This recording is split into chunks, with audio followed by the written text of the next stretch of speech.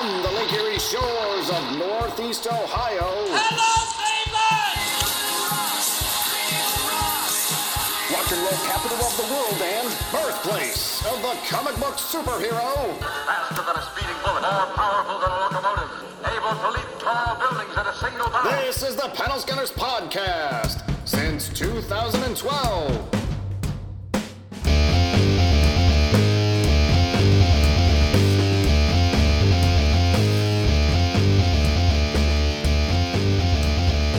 Welcome to the Panel Scanners, and we're actually going to bring it down right away and talk a little bit about some sad stuff. So, Darren, Tim is obviously still on assignment for us, so he's not here to partake in our tears. You know, one of the things I love about Tim, he doesn't do push-ups. He pushes the earth down. Wow. Yeah, He's he's a remarkable individual.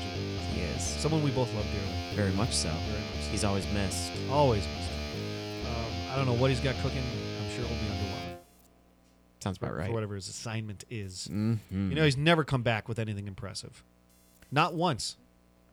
You know, maybe one day he'll just come dressed as someone from Kiss. It wouldn't make any sense considering we're not a visual medium. That would be very unimpressive. If it happens, I will take pictures and put them on the internet, and I'll just we'll blow out have his to face. do a Instagram live or something for that. Oh yeah, absolutely. Yeah, we're going to be talking about our saddest moments in comic books. Let's, what broke your heart? What continuity moments? Sudden end to a series, something like that just hits you where it really hurts. It tugs at those heartstrings, and a lot of times though, those moments are the most memorable. For sure. Now I'll tell you one. My number one. I'm not going to say a whole lot about it because I can't. It's I'm just going to tell you what it is. You're going to understand it and go, yep, I get where you're coming from. Fair enough. So I'll lead off with my first two, and I think this is one that you're going to appreciate. Aunt May dies during the Clone Saga with Peter by her side. I remember it very well, where he's standing there sitting there holding her hand and says, it's a little bit cheesy now, but this was the early 90s when he says,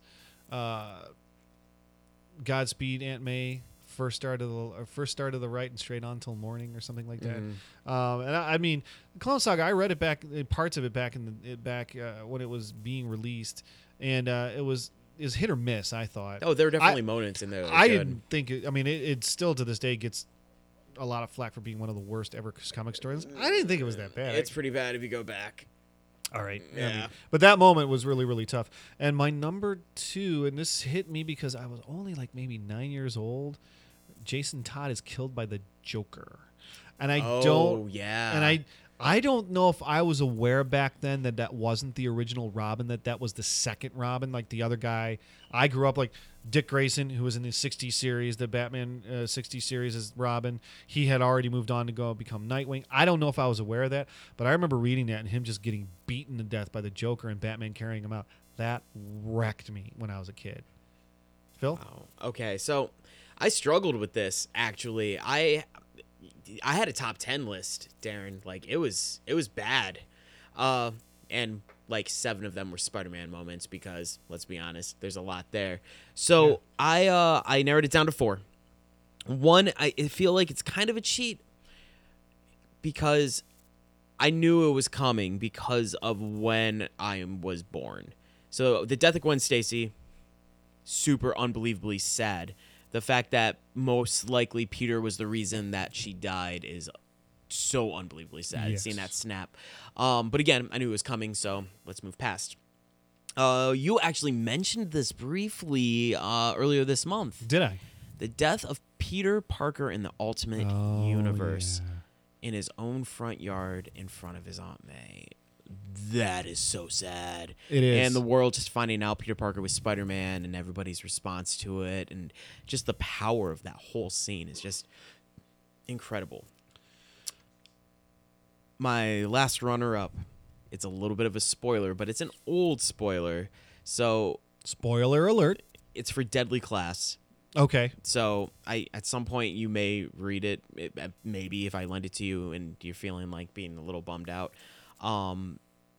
The death of Marcus when Saya stabs him it was so unbelievably sad because I read the big trade of this thing when I got into it.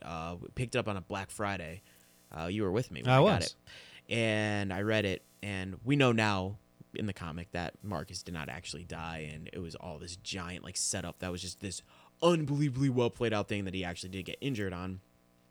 However, at that time, I remember actually having like a honest response in which I closed the book, set it to the side, and went,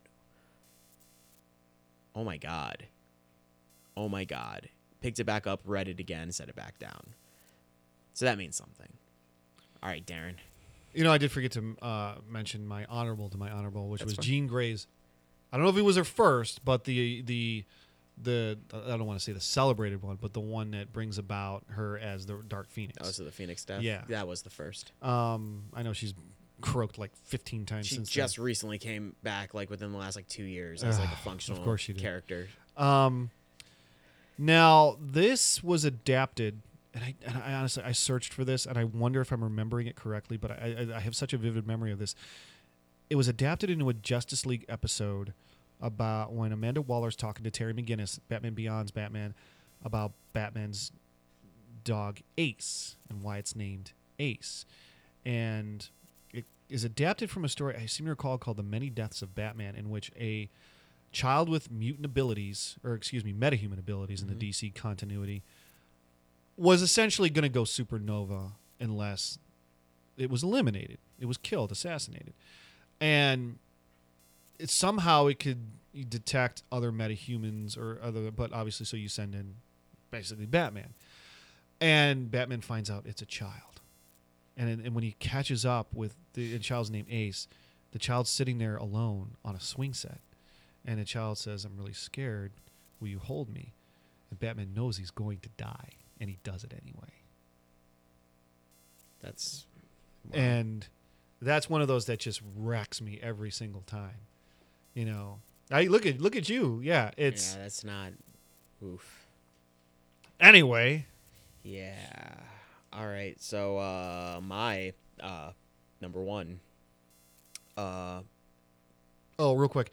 Yeah. In the Justice League cartoon, he holds the child's hand until the child passes naturally because he knows it doesn't have time. So either way, you're still like, it's tough.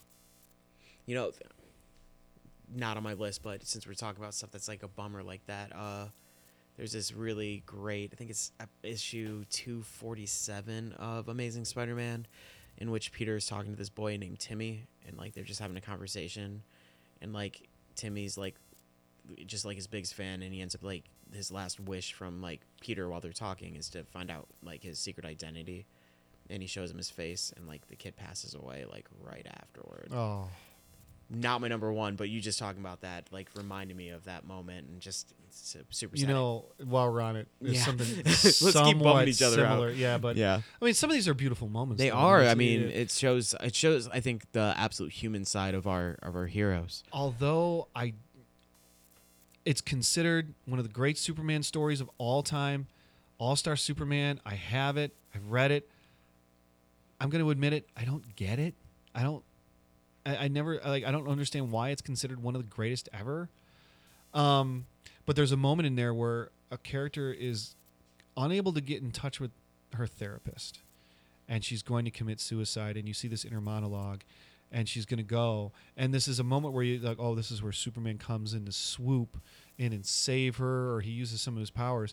And there's a little thought bubble, like the voice coming from off screen, that says, "Don't do it." And you turn around, and the girl sees Superman standing there, and the rest of the issue is her talking with Superman, and he just listens, and at the end he gives her a hug. And I mean, that's Superman. I mean, anyone who tells me Superman's boring, I could pull that. Maybe that's why All-Star Superman is so great. I Maybe. could pull that out and go, this is what Superman is to me. That and For All Seasons. Oh god. As Yeah. I glance at your poster behind you. Well, there's a sad moment, Yeah, right? with him being alone Well, in he his sits apartment. alone in his Jesus. efficiency suite. Oh my god! You're like, oh my god! And talk about a moment though. Like some of these sad moments, they make you root for that character so much. Like you just mentioned, in Superman for All Seasons, he reveals himself to the world. He does all these amazing feats. He saves hundreds and countless lives. And then you see him in his little tiny apartment alone. You're like, you care about him so much at that point that it doesn't matter if you were ever a Superman fan. At least for the rest of that series, you are a Superman fan. I think that's one thing that Jeff Loeb does really well. Oh, God, yeah. Hulk Gray. Yeah, Hulk Many Gray, moments like that. Him sitting alone underneath the cliff with Oh. the rain pouring down on it. That Tim Sale just does such a great job. Yeah. Oh, my God. It's a good thing Tim wasn't here for that. Oh. Because he hates both of them. Yeah. Well, he bowed a little bit on the last one we read. Was that Batman? Was it the... Which one? What Batman? It wasn't the Long Halloween because he doesn't like that. Was it Darkest Night? I don't think so. He read something recently that Was it the Halloween... The Halloween specials that predate the Long Halloween? Maybe, There's 3 of them. Maybe. I know he Ghosts. admitted that it wasn't as bad as... I think it might have been Darkest Night. What's one? I can't remember. Is that what the trade paperback is called about the 3 stories? Darkest Night. That's the one that I did as a retro. No, see, I have the 3 issues, singular issues. Okay, so that was the precursor that was the collected. to yes. That was the collected versions. Okay. Yeah, I think that was the one that he was like, those yeah, are magnificent. so unbelievable. I'm glad I have that in my collection. That's one of the few Batman trades I own, actually. Anyhow, I cherish those singular issues. I believe it. My number one. I think it's sad for me because of how long it took me to get there and the way that it basically shows that endings aren't always happy for everyone, and there's no such thing as a completely happy ending. And that is the conclusion to Black Science. Oh, yeah. This whole thing is about family and getting your family back together and having like everything work out perfectly, and it just doesn't quite get there. There's just this sad something lacking at the end, and the fact that to repurpose your family was to make other versions of yourself die alone, and just the whole thing. Again, Darren, you absolutely need to read this thing at some point, especially since you do like sci-fi stuff and like this idea of jumping. It's just, and it's beautiful. It's just unbelievably beautiful. But there's just this image that sticks in my head from that last issue of just this tree on fire that like haunts me. And it's just this unbelievably beautifully sad thing. And it's almost like life just kind of burns out. And that's just kind of the feeling that you got. You didn't get this happy wrap up. You got this real ending to something that's not real. And I mean, that's something Remender does very well. And this just screamed it. And as soon as I saw this topic, I was like trying to think of things like recently that have wrapped that I had some sort of feeling for, because I would say a lot of the things that I'm reading currently don't have the same emotional connection for me. They're just kind of like fun to read, you know. It's like, you know, your big superhero things, but boy, when that thing wrapped, you really did feel for Grant. And it says something about it. So, I mean, those are the current saddest things, and I think that's what's really cool about these conversations is if I sat here and thought on it for like another week, I'd probably have a completely different list. Well, it speaks to the power of these characters and the writers and artists who shepherd their existence for the limited time that they do, and that if they're able to elicit this kind of emotion and make us care that much, boy, they've done their job. And I think that's what keeps us coming back. Yeah. Because if you knew there was not going to ever be a sad ending, it might be fun, but eventually it loses its meaning to some degree. Well, let's see what else we can find out there. Maybe we'll find new stuff with sadder endings. Yeah.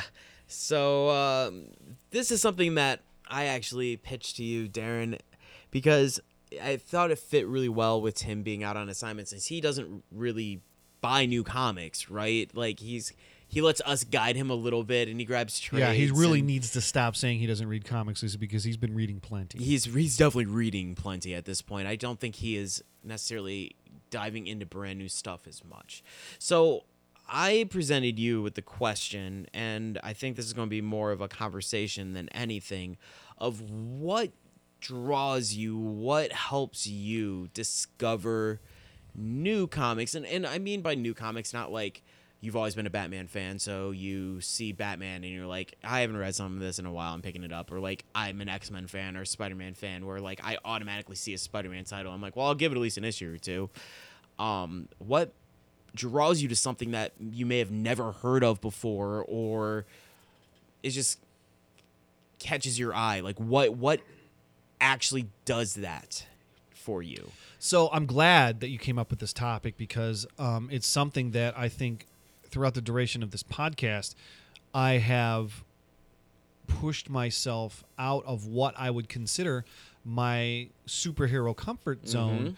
And I almost feel like to some degree early on, maybe I was forced out, because we start the podcast and then shortly after, the New 52 is announced and begins. And I hung with that for a little while. And then I remember one of our early shows, maybe only about a year in, I dumped everything I was reading. I will forever remember that. We were still recording at the Nervous Dog. We were doing Stick, Stuck, Pick, Sayonara. You had your whole stack in front of you. You dropped them on the table for your Sayonara, and you're like, Sayonara, the New 52. And I was like, all DC. You're like, all New 52. And I remember, like, I really enjoyed doing this podcast, and I was excited about it. But then here I was going into this New 52 thing going, I don't want to read any of this. It's just, all they're doing is rehashing stuff it's like watching a rerun on television of stuff that was far better the first time around. And I ended up looking for all sorts of new comics, and I ended up I still liked Heroes, so I ended up picking up the Shadow and the Rocketeer and the Phantom, and then I ended up moving into other things like the Mercenary Sea, which I absolutely love, Finding Gossamer, the Massive, which were early along in the run. East of West I found, which is just now wrapping up, which I need to borrow from you as soon as it's over. Yeah, that thing is a trip, man. Thief of Thieves, and I found all these wonderful stories that I don't think I ever would have given a chance if DC hadn't kicked me to the curb. Yeah. And Velvet was another one of my, how many times did I have these titles that when we do our best of at the end of each year, like the year before, I hadn't even heard of, didn't know existed, or hadn't even come out yet. So to me, there's got to be a hook. There's got to be something that draws me in. And right now, I've got an early lead. It's called Once and Future. We haven't even had a chance to talk about that. I know about it. I'm not reading it, but I know about it. Oh, my gosh. Okay, first of all, the artist is Dan Mora, who did The Kloss with Grant Morrison. Yes. And it's just... Oh, it's Arthurian legend, and it's so good, and I'm super into it. I just picked up one called Strange Skies over East Berlin, which is Cold War East Berlin, the wall between East and West Germany, and whether or not extraterrestrials are involved. I don't know what the trends are. I picked up one called Folklords, which is about a couple of kids going on a journey. Saw that one. I was interested in that. And there's a couple of others I know that are coming that I'm really interested in. So I think there's got to be something. You just got to give me a hook, and you just got to give me something, a reason to be interested in. And it doesn't have much to do with the art, I don't think, anymore. But yeah, when I saw Dan Morrow was involved in something, I wanted to know what it was. And then when I found out the hook is that the prophecy is that King Arthur will return in England's darkest hour, but what if the prophecy is misread? What if he returns and it brings about England's darkest hour? So I'm like, okay, you got me. All right. And I love that kind of stuff to just bring me in. And so much to the point where I am considering, even though it's been in a really good run with Brian Michael Bendis, it's probably about time for me to drop Action Comics and Superman, because, how much more Superman comics? I've been doing it since I was 5. Yeah. How much more? I almost think I'm to a point where if I know if something's bad, but maybe as I was stating in our last episode, or was it just, no, it's just a few minutes ago, with All-Star Superman, if something's really good, I almost don't know anymore, because I've just been down those pathways so much. What do you think? Well, okay, so for me, you were kind of a trailblazer, because when I got back into this podcast, the first thing that I did, because I hadn't been reading comics, which is pretty well known at this point, and I kind of went with tried and trues, like things that I'd always been interested in. I just kind of picked up again, and I fall into this problem of which I start collecting a comic, and I feel like I need to collect the comic, and I have a real issue dropping books. I'm getting much better at it, but I saw you starting to read these things that you were gushing over, and these books of like they're not superheroes, and they're dealing with this and that and this and that. And I remember my first actual jump into this realm. There are two books, The Letter 44 and Six Gun Gorilla. Do you remember Six Gun Gorilla? Oh, yeah, That's I remember. 6-book amazing story. I want to read it again, actually. And Letter 44, if we ever decide, which could be a good segment, what is, since the beginning of the podcast, your favorite first issue? Letter 44 is going to be on that list. That thing was fantastic. I got it for free. Someone just handed it to me. It was like, you need to read this. And I was like, oh my God, what is this? Yeah. But I started falling down that. And then one thing that I used to never do when I read comics was I never really looked at who was writing it or who was drawing it. And then we started doing these top 10 lists, and I started having to do research, and I started realizing that I really liked this person, I really liked that person, and then I started seeing they were writing things that weren't superhero books. So I did start following names and artists. Scotty Young, for instance, who has written some of my favorite stuff in the last few years. I Hate Fairyland, which was such an amazingly fun ride. Right Now, Middle West is his book, and I'm in love. I'm in love with that story. And honestly, I think it's in the realm of something you'd really like too, Darren. I tried to sell it to Tim, and Tim didn't really seem to be as interested. But it's tough when you're a parent. Yeah, I get it. And remember, if you recall, Worm World Saga, which I've been reading. Literally the same thing. Yeah. In terms of the story particulars. Gotcha. So Scotty Young, I follow. I started following artist Jerome Pena, which was working on the Black Science stuff, and he worked on what was that? It was a 5-book thing that we just wrapped. I think you read it too.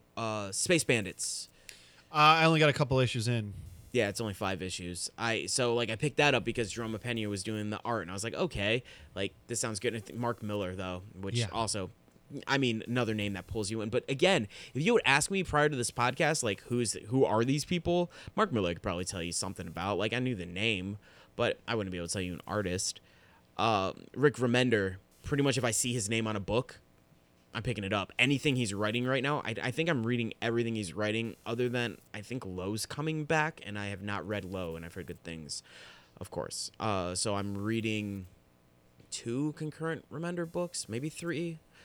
I followed Matt Fraction after reading Hawkeye, and that's how I started reading Sex Criminals, which is in its final arc finally. They took like a year off, and it's finally finishing up.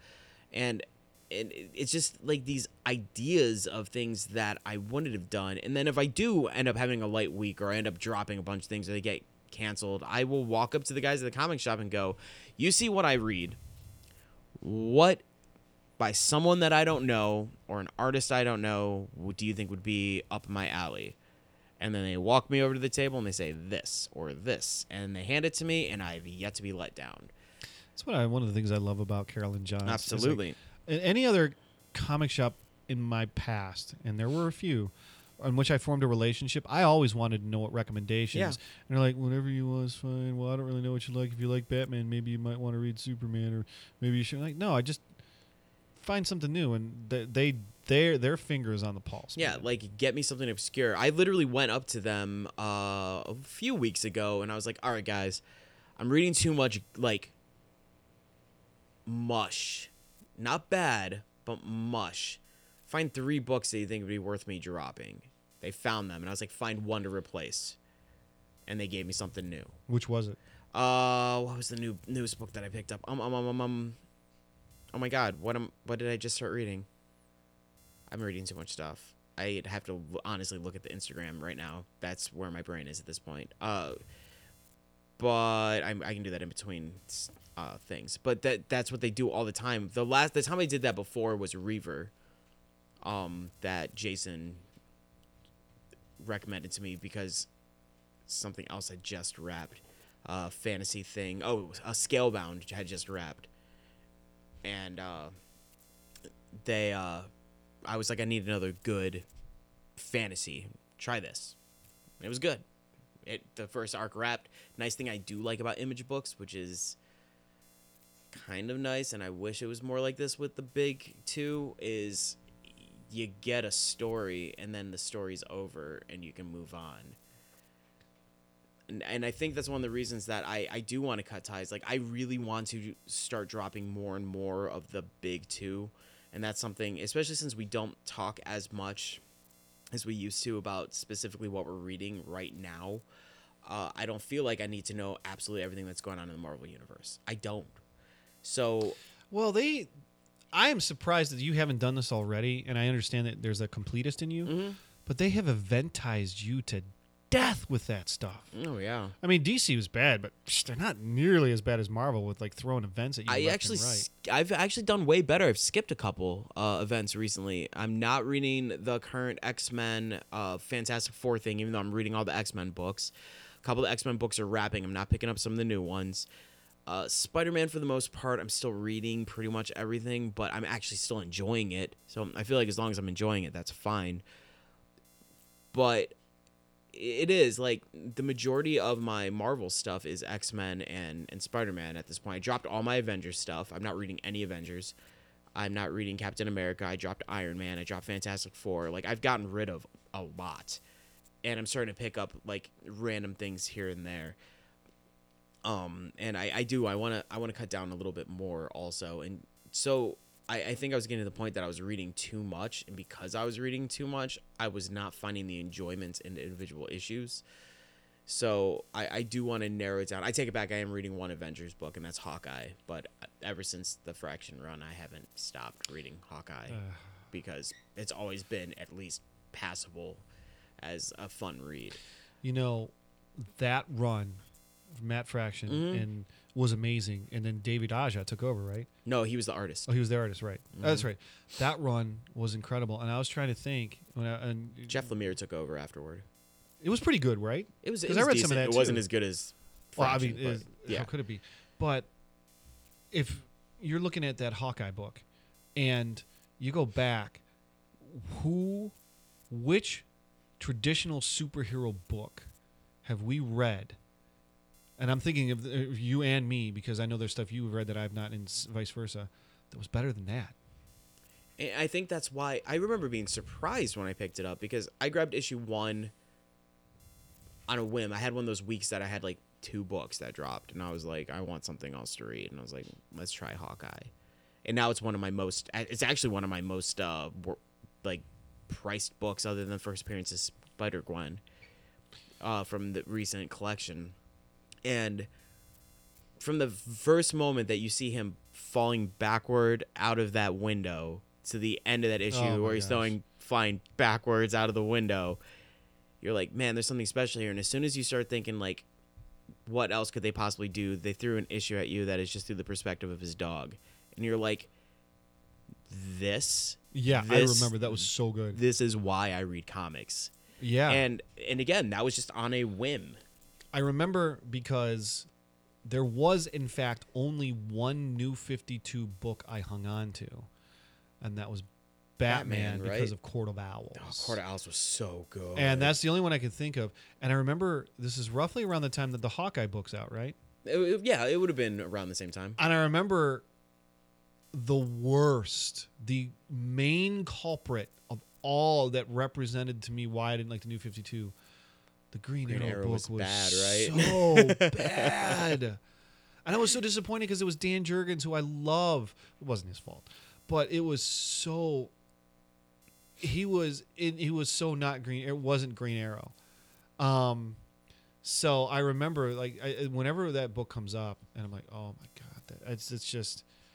I mean, it's so funny because when I do talk to people who listen to the podcast, and they go, well, you're just DC, and I'm like, primarily that's what I read, but I don't have anything against Marvel. In fact, probably the best superhero book I've read since the podcast began was Hawkeye.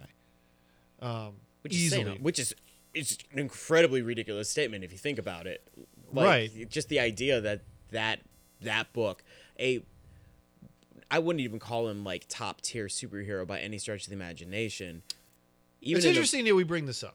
Yeah, because Well, go ahead. No. You finish your thought. No, I'm just saying. I think there's more to say. But I mean, it is. He's not even like a top tier superhero. Like he's even brushed off in the MCU for the most part, right? We talked pretty much. We talked earlier this month that even his show is like weirdly pushed off. So the idea that out of everything is, if I had a short list of the best things I've read since we've started this, that would definitely be very close to the top. For sure. Even like, if not top, but very, very close to the top. The only reason it wasn't my pick of the year, because I think that was the second year we did the podcast, that was Finding Gossamer. I think it was my pick of the year that year. Yeah, I'm pretty sure it was. Yeah. How can it not be? I know. Oh, man. Ready to move on? We can. That's fine. I mean, I think if there's more to say. I think generally we have the idea. I mean, discovering new comics, I think at this point for us is something that it's almost necessary, and it's just something that we do. And you need that fresh of breath air. That's what I was going to say. Breath of fresh air that you direly need after a while, because there's only so many times you can see a superhero punch someone robbing a bank. Like it gets old. Here's the other thing that I think has made it easier for us is because of the retroactive reviews. Because it started out with us revisiting things that we loved as a kid, the comics that we read that were the reason we remained comic fans. And then we started to realize that, there were so many things that we heard about, so many legendary story arcs, so many legendary creators that did amazing work on books that we knew of, but we didn't have the resources in which to obtain these before. And then all of a sudden now we have those resources. So things like going back, like I hadn't read the entirety of Crisis on Infinite Earths. Then all the and we spoke about this over the summer.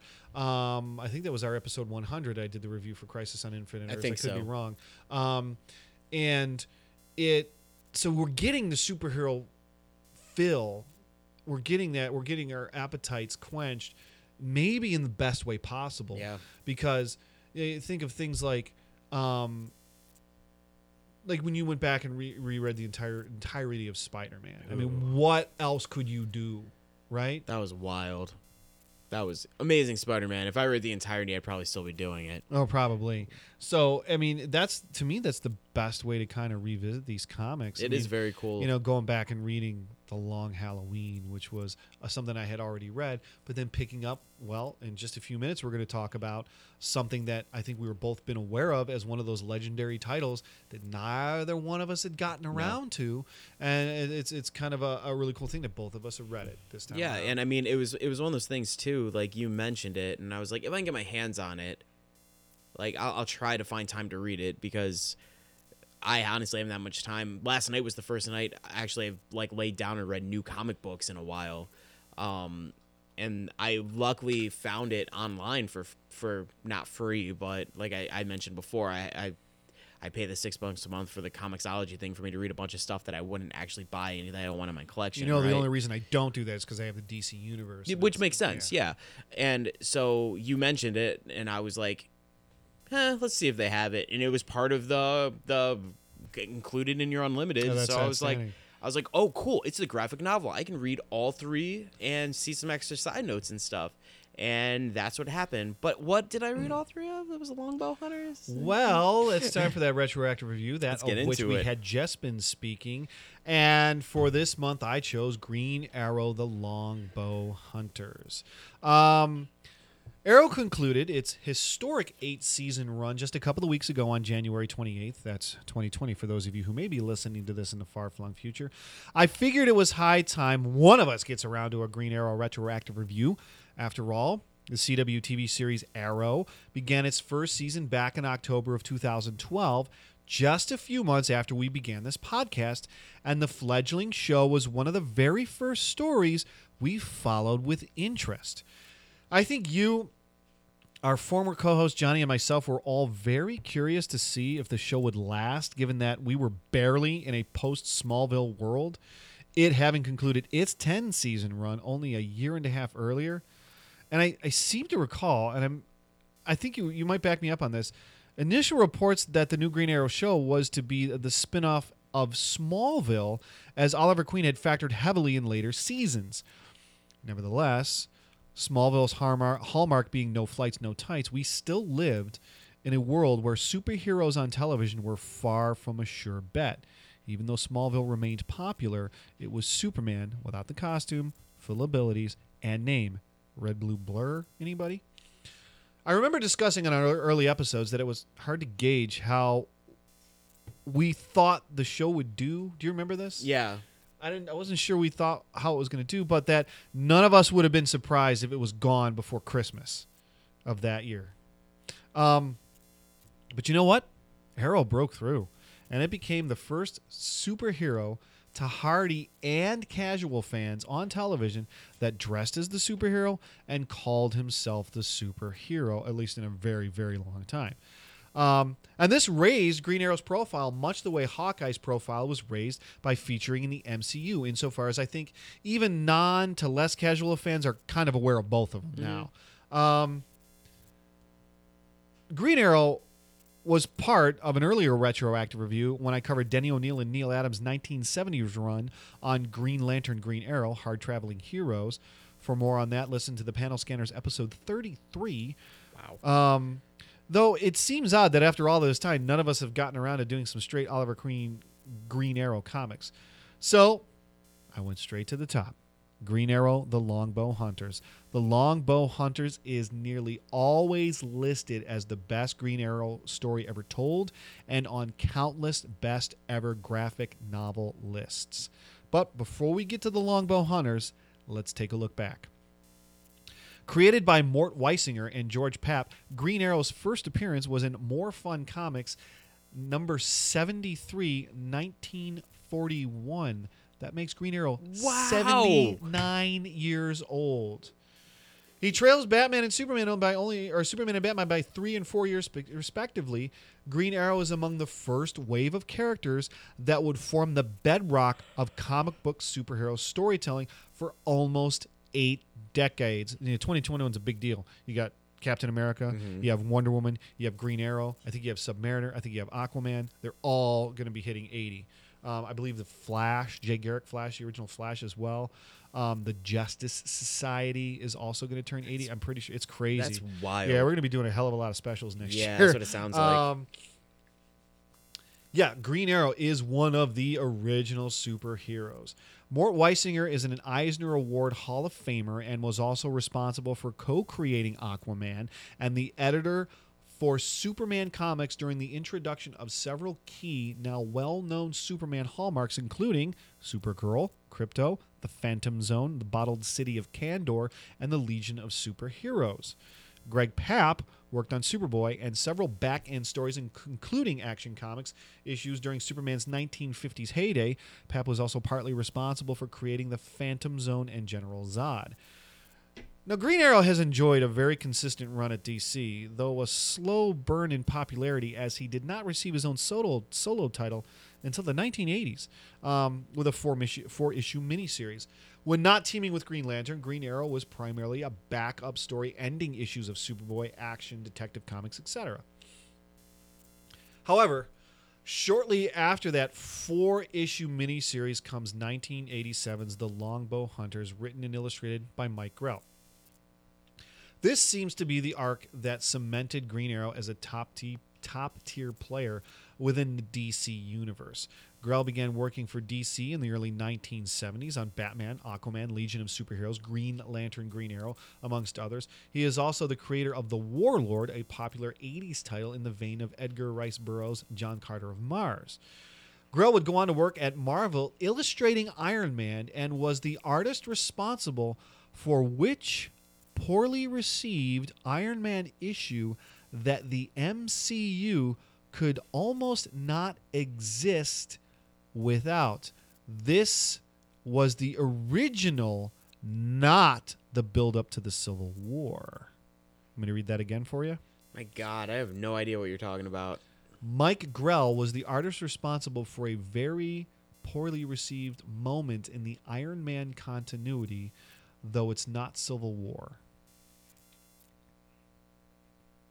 And it's something that, if it does not occur, it's hard to imagine the MCU. What is maybe the most pivotal Iron Man moment?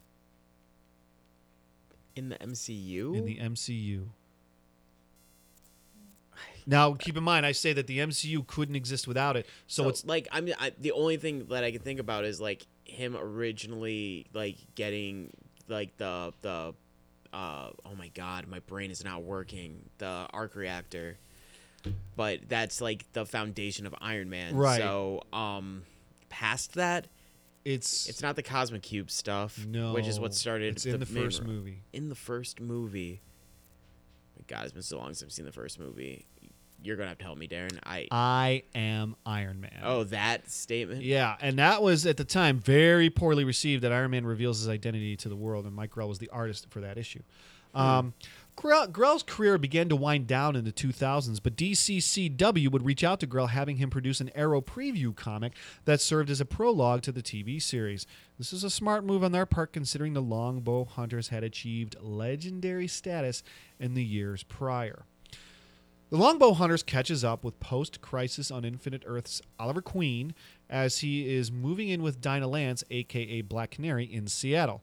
Star City had been the base of operations in the DC continuity, and I don't recall if Star City failed to exist following Crisis, but I sort of always felt Star City was analogous to Seattle, as Metropolis is analogous to Cleveland and Gotham City is analogous to New York. Keep in mind, also, Oliver had recently lost his best friend Barry Allen, the Flash, who was among the many who did not survive Crisis. While Oliver does not mention this specifically, he clearly feels the weight of his crusade and all that he had lost. Oliver is very reflective in the initial pages of the story. He comments on the passage of time, the importance of relationships he's lost, and in a rare moment for comics, a lead character reveals their exact age. Oliver reveals that in a few days he will turn 43. He is keen on winding down his career and wants a family with Dinah. That whole scene set the tone for that entire storyline, because I thought, I mean, for an 80s comic, it was extraordinarily well written. I wonder what you think. It was good. When he says, I want a family with you, Dinah, and she's the one who says, I don't want it. See, and that the thing is, remember, going into this, my knowledge of Oliver Queen and Green Arrow and Black Canary is minimal at best. Like, I know them as existing in the comic book universe. So, like, that conversation for me, and not even knowing the characters, you could feel Oliver Queen's pain when she says, I don't want kids. I would have kids with you, but I won't bring orphans into this world. Yeah, she says, and you're just like, whoa. And that's a heavy moment. Yeah, it is. In all of comics, I've read about our flagship characters. I don't recall any of them ever specifically mentioning their ages. But I felt that this is a crucial to the story, as we know Oliver is not going to be at his best. He references being old multiple times. Yeah. His age is sort of a lens through which we Yes. view his self-reflection. It makes sense. Now, to build off of what you said, not being that familiar, Oliver Queen, Green Arrow, and Dinah Lance Black Canary are one of the great romances in comic history. Perhaps only behind Superman and Lois Lane, which has got to be tops. And right underneath him, I'd put Peter Parker and Mary Jane. If those want to argue Gwen Stacy, I could see that argument. But to me, it's Mary Jane. You remember my feelings about that. Yeah. Yeah. It was a great moment between the two, and it adds gravity to all the story elements as the tale unfolds. Yeah. Simultaneously, Seattle is in the grip of fear as a serial killer stalks the city's nights. Dinah gets drawn into the investigation, and Oliver isn't far behind. The serial killer is merely one element of a much larger nefarious crime scheme, which involves Japanese crime organization, the Yakuza, a very 80s villain group, but back then it was probably pretty fresh. Assassinations of rival families are being carried out by Shadow, a young woman who is every bit Oliver's equal as a bow and arrow marksman. Oliver's inner dialogue admits to himself that Shadow may be his superior and his own best days are behind him. Even in all the comics we've read since, how many characters have we read that are straight up admitting to themselves, I'm getting old, man. I don't know how much I can do this. And I found that rooftop fight fantastic. Yeah. Where she just outplays him in every way, shape, and form, and he acknowledges it, and that's, I don't know, I definitely felt almost like his pain of, I might need to hang this up. Like, I don't know how much longer this is realistic for me. Right. And I think this is about as far as I'm willing to go with plot details. Because everybody should read this if they haven't. Yes.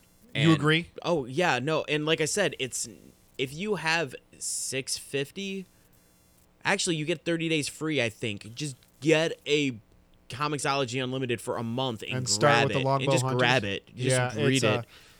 It'll take you a day. It's 3 issues. Yeah, it's pretty. It's not pretty long. quickly. It's not even overly wordy too. Like even Tim might be able to read this one. Woof. Right. And I mean they're oversized. They're not like yeah, but they're not. Small I mean, one. it's. I think the whole thing is maybe 170 pages, something like that. If that, it's yeah. And here's the thing: the Longbow Hunters is not an overly complicated plot. No. Its ending is also not altogether unpredictable, as it has been borrowed countless times by other storytellers. It isn't hard to see the blueprints for the excellent recent run of Hawkeye comics that you and I were just discussing. And indeed, it's also pretty easy to see Shadow as the blueprint for Kate Bishop. Longbow Hunters is one of the best comics to come out of its era, and it is expertly told by Mike Roll. I'm so happy you liked it. Yeah, it was good. It is.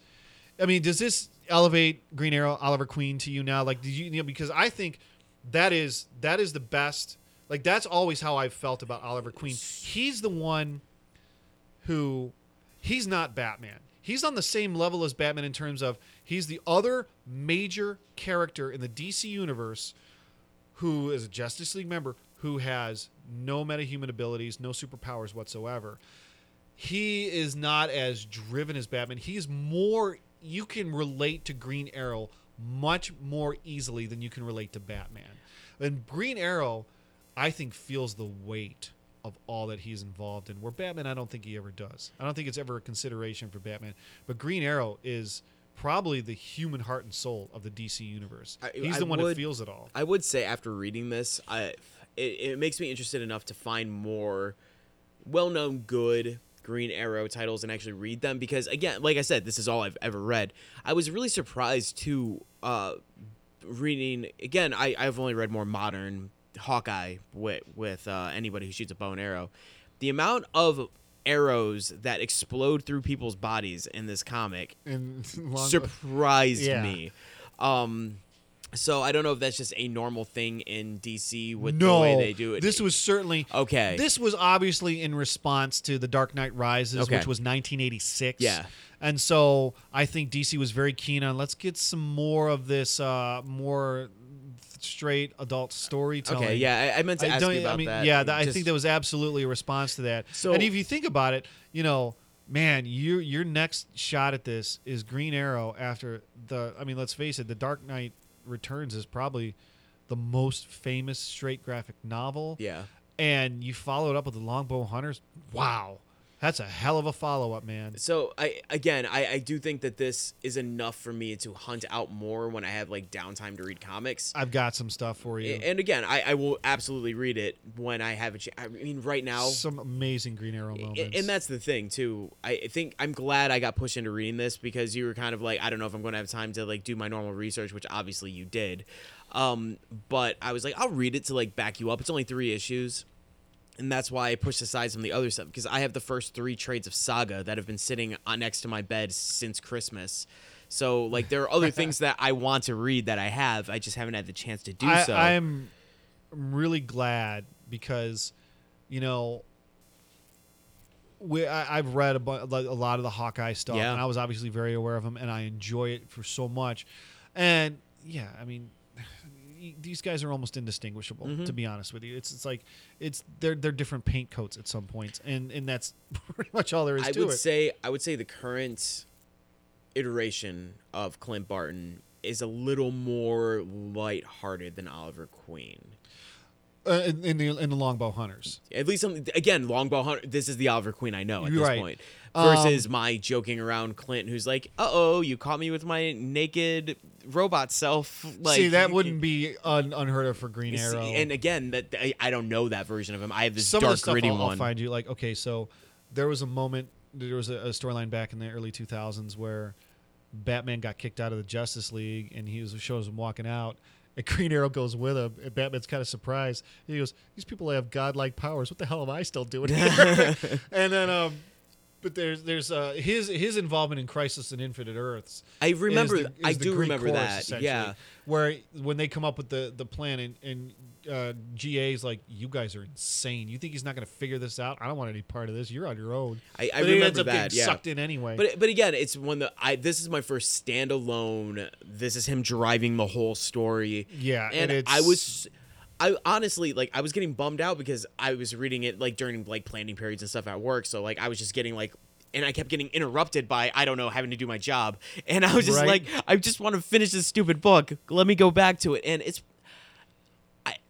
I don't know. Like, I like that feeling. I like wanting to read it. And like, Yeah. and that says something for it, considering its age. I mean, it's almost as old as I am. And it still really holds up. It's a great read. It is. If you like comics, you like the idea of not a superpowered person, you can deal with a little bit of blood and like partial nudity because there's like partially stuff in there. Nothing graphic, but it's not like some of the stuff yeah, we've read. it's, But I mean, certainly not for kids. no, but it's absolutely not for kids. But if you want a good like adult like themed darker superhero book with no superpowers, you're hard pressed to find something better than that. yeah, and it's not overly dark either. I think, No. I mean, you have your drugs, you have your murder, and you have your Yakuza and some arrows. But I mean, it's not like to the point that you're like every page flipping and like there's so much blood everywhere and this is bad. Like you don't get that. It's used sparingly in the sense that it has effect when it is there. Yeah, agreed.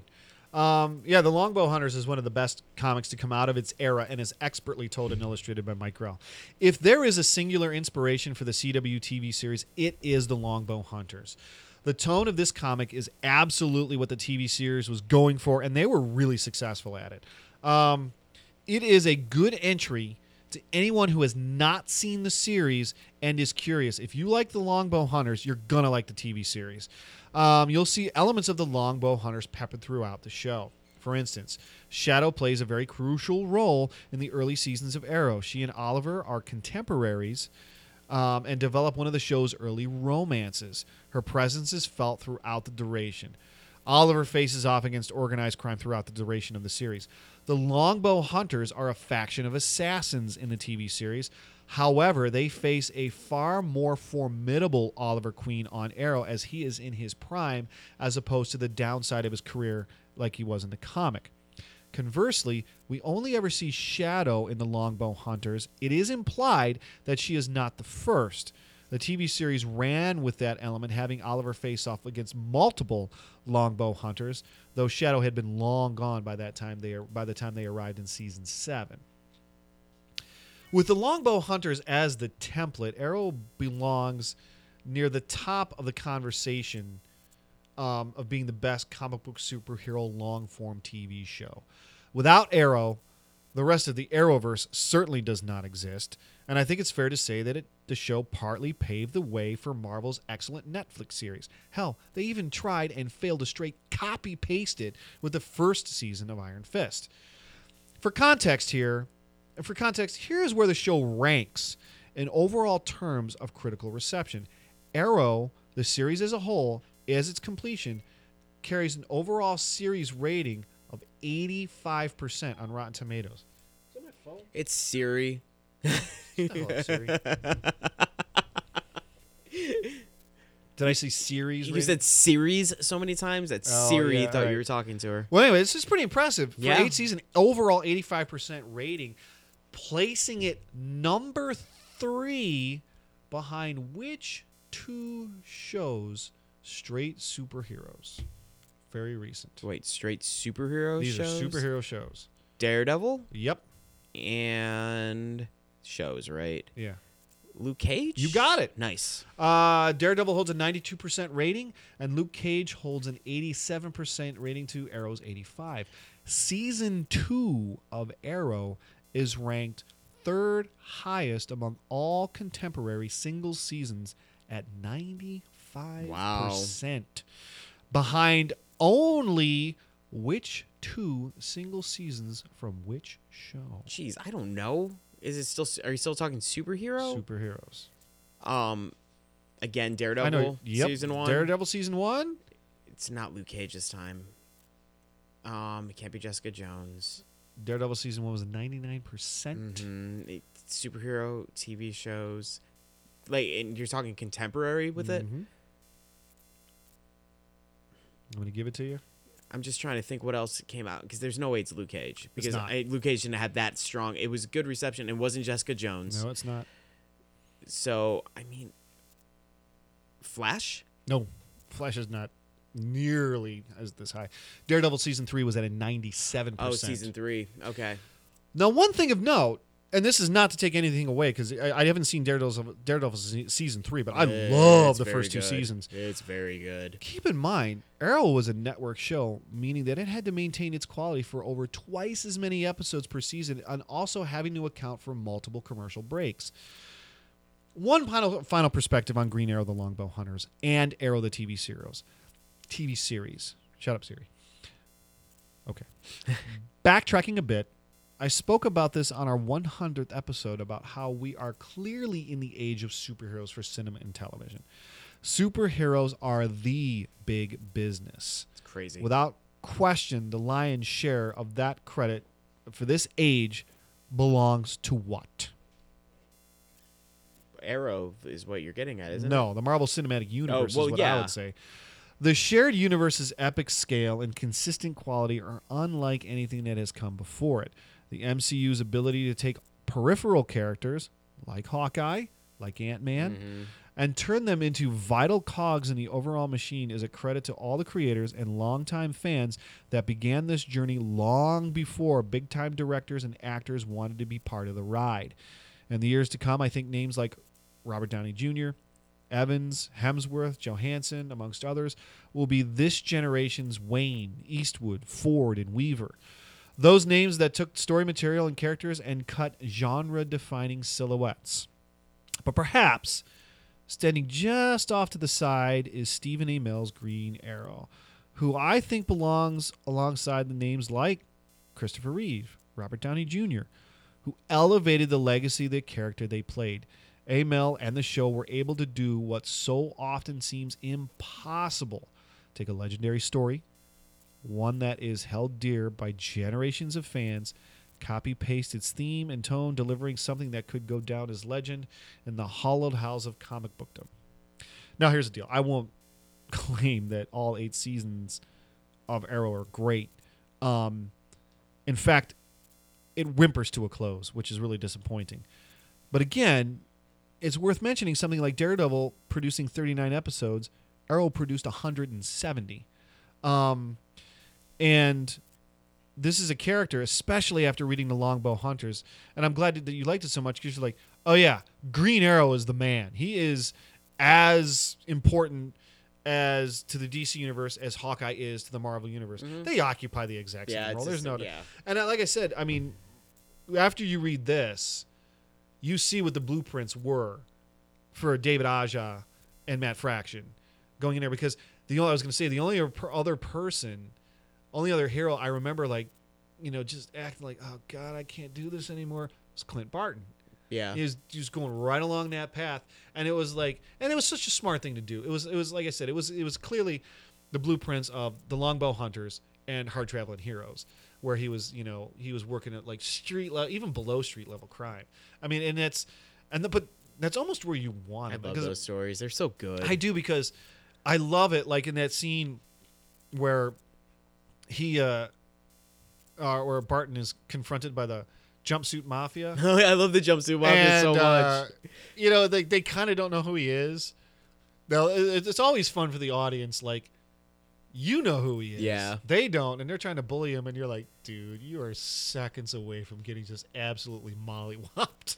I loved that book just because every time they went for like the big crazy trick shots, they would actually like draw out how he was going to do it on the page. Yeah. That's why Aya was perfect for that book. I'm sorry. Anyhow. So listen, this is one of the ones I can't believe it took me this long to get to. Yeah. And you may recall that Carol, she eponymously of Carolyn Johns, when she came on and spoke with us the very first time we did Free Comic Book Day, she spoke about the Longbow Hunters. I remember that. Because her favorite character is Green Arrow. So listen, it's a hell of a run, man. I know you have not seen the series. Does this make you kind of want to go, this might be worth checking out? I mean, I would assume that the volume is a bit it's a bit daunting. And I've watched the first 2 episodes, and I so struggled through those first 2. And I know it gets better. Oh, I do. God. I mean, that's... But I was just like... Season 2. But it was just, I don't know. So maybe if somehow, some way I run out of stuff to watch. You won't. And that's the thing. Like but the question, does this make you more interested? I mean, it does, but it's just that it's I feel like if I started watching that, then I'm like, well, maybe I could flash a shot. And the next thing I know, I'm screwed because I'm watching all the CW stuff. And then that just adds another 5 shows that I'm watching, which I can't do. I mean, I have to admit, like, the problem they had with the series is how it ended. They killed him off twice in Crisis on Infinite Earths, which completely removes all emotion. Like, the first time he goes, he saves countless lives, and it's sort of this go out in a blaze of glory, and you're like, it happens quickly. You're like, that's good, but then of course he's resurrected. Spoiler alert: he becomes someone else. He becomes something else, and then he's kind of killed off again. So you're like, at the second time you're like, all right, really? And then the final 2 episodes of Arrow, he's not in it. That's weird because he's moved on because they're trying to create a new series called Green Arrow and the Black Canaries, which is his daughter Mia Queen and Dinah and Laurel Lance. And the one thing that the show I think did very poorly is there was almost no relationship between Oliver Queen and Dinah Lance. Dinah Lance is they have no romance whatsoever. Laurel Lance he does at some point, which is a character I believe was created for the show. But I think that at one point they said her name's down it. They kind of botched Black Canary completely. But the other thing is they had created the character of Felicity Smoke. I'm sure you've seen her, the girl with the glasses. Mm-hmm. And the chemistry between the two of them was such that they just kept them together. And it was cool for the show. Yeah. But in comics, I think the two of them are they're just below. It's the same thing we've talked about from the beginning. You have to go, these are the movies, these are the shows, these are the comics. And if you don't, as soon as you become that person that's like, the show isn't the comics, then you're not going to enjoy it. Yeah, it's one of those things that you have to understand what you're getting into. Absolutely. But man, I'm happy because I know this might be the first time, like, because I read those Hawkeye comics. I've read a bunch that I actually got you to read, like, here's Green Arrow. And I was so excited when you said you were going to be able to read it, and it was fun, and I'm glad you liked it. I think this isn't a bad thing to try to do when we do these retros, if we can at all do it. Well, that's what I like to know, yeah. what you guys are doing, so I can try to, familiarize get your hands myself on and it. Just read it. For sure. Like when you're doing the Spider-Man retro read, probably not going to happen. Yeah, read all 700, Darren. No. Yeah, let me get right on Yeah, right. No, that was a year happening. So, man, that was great, though, right? Yeah, it was fun. Oh, man. So... This is the part of the podcast where we talk about what's coming next month. We have no clue. idea. This is the first time in over a year that we're not kind of planned into in the next couple months. Well, let's talk this out. I'm sure the audience will be thrilled to hear behind the scenes stuff. We got to figure out. Well, we know what we have coming in the next couple of months. We're not that far away from Free Comic Book Day. I'm hoping that we're able to return for year 4 of our Carolyn John. That is a conversation with John that I will have in the very near future. Awesome. We love those guys. So it's almost... In April, I'm sure I'll talk about my interpretation of Star Wars and all that stuff in Florida. Oh, so when I'm there, so we'll have some. That's got to be. I really am going to be interested. And you in what guys can have ask to me say. all kinds of questions there, since that'll be my first run in with that. Awesome. Wow. This is. I don't know, because it doesn't seem like there's a big event right around the corner, right? Because there's no massive Marvel movie. No. There's no. I mean, we have one coming, but it's. I don't know. Certainly not on the scale of Endgame. No. There's no Star Wars. There's no. What's the? I mean, there's not really a big show to look forward to. Not that I can really what think are we of. gonna do? Well, you know what? They will be as surprised as us when we figure it out. Yeah, I'm certainly going to be surprised. So I guess coming in a couple weeks, we'll talk. Well, more about comics and probably some streaming television and Maybe. Probably movies that were announced. I'll venture a guess. We probably will not be talking about Olympic hockey again anytime soon. That is most likely accurate because I'm pretty sure my eyes glazed over at some point during that. You seemed like you were feigning interest. I appreciate it. I try. It was a my long best. entry. It was. There's some people out there who appreciated what I did. I don't know if they listen to this podcast. Very unlikely. So if yeah, there's someone who listened to our podcast who jumped out of their chair because I started talking about the 1960 U.S. Olympic gold team, I will be stunned. So yeah, we'll do the normal things, and either Tim or I will have a retro review, depending if Tim is back from assignment or not, and we'll go from there. Did you give him an assignment? Oh no, you didn't give him an assignment? No. Uh-oh. Oh, that's son of a... Oh, he tricked us again. That sneaky Tim. Oh well. All right. So, until next time, enjoy your comics, guys.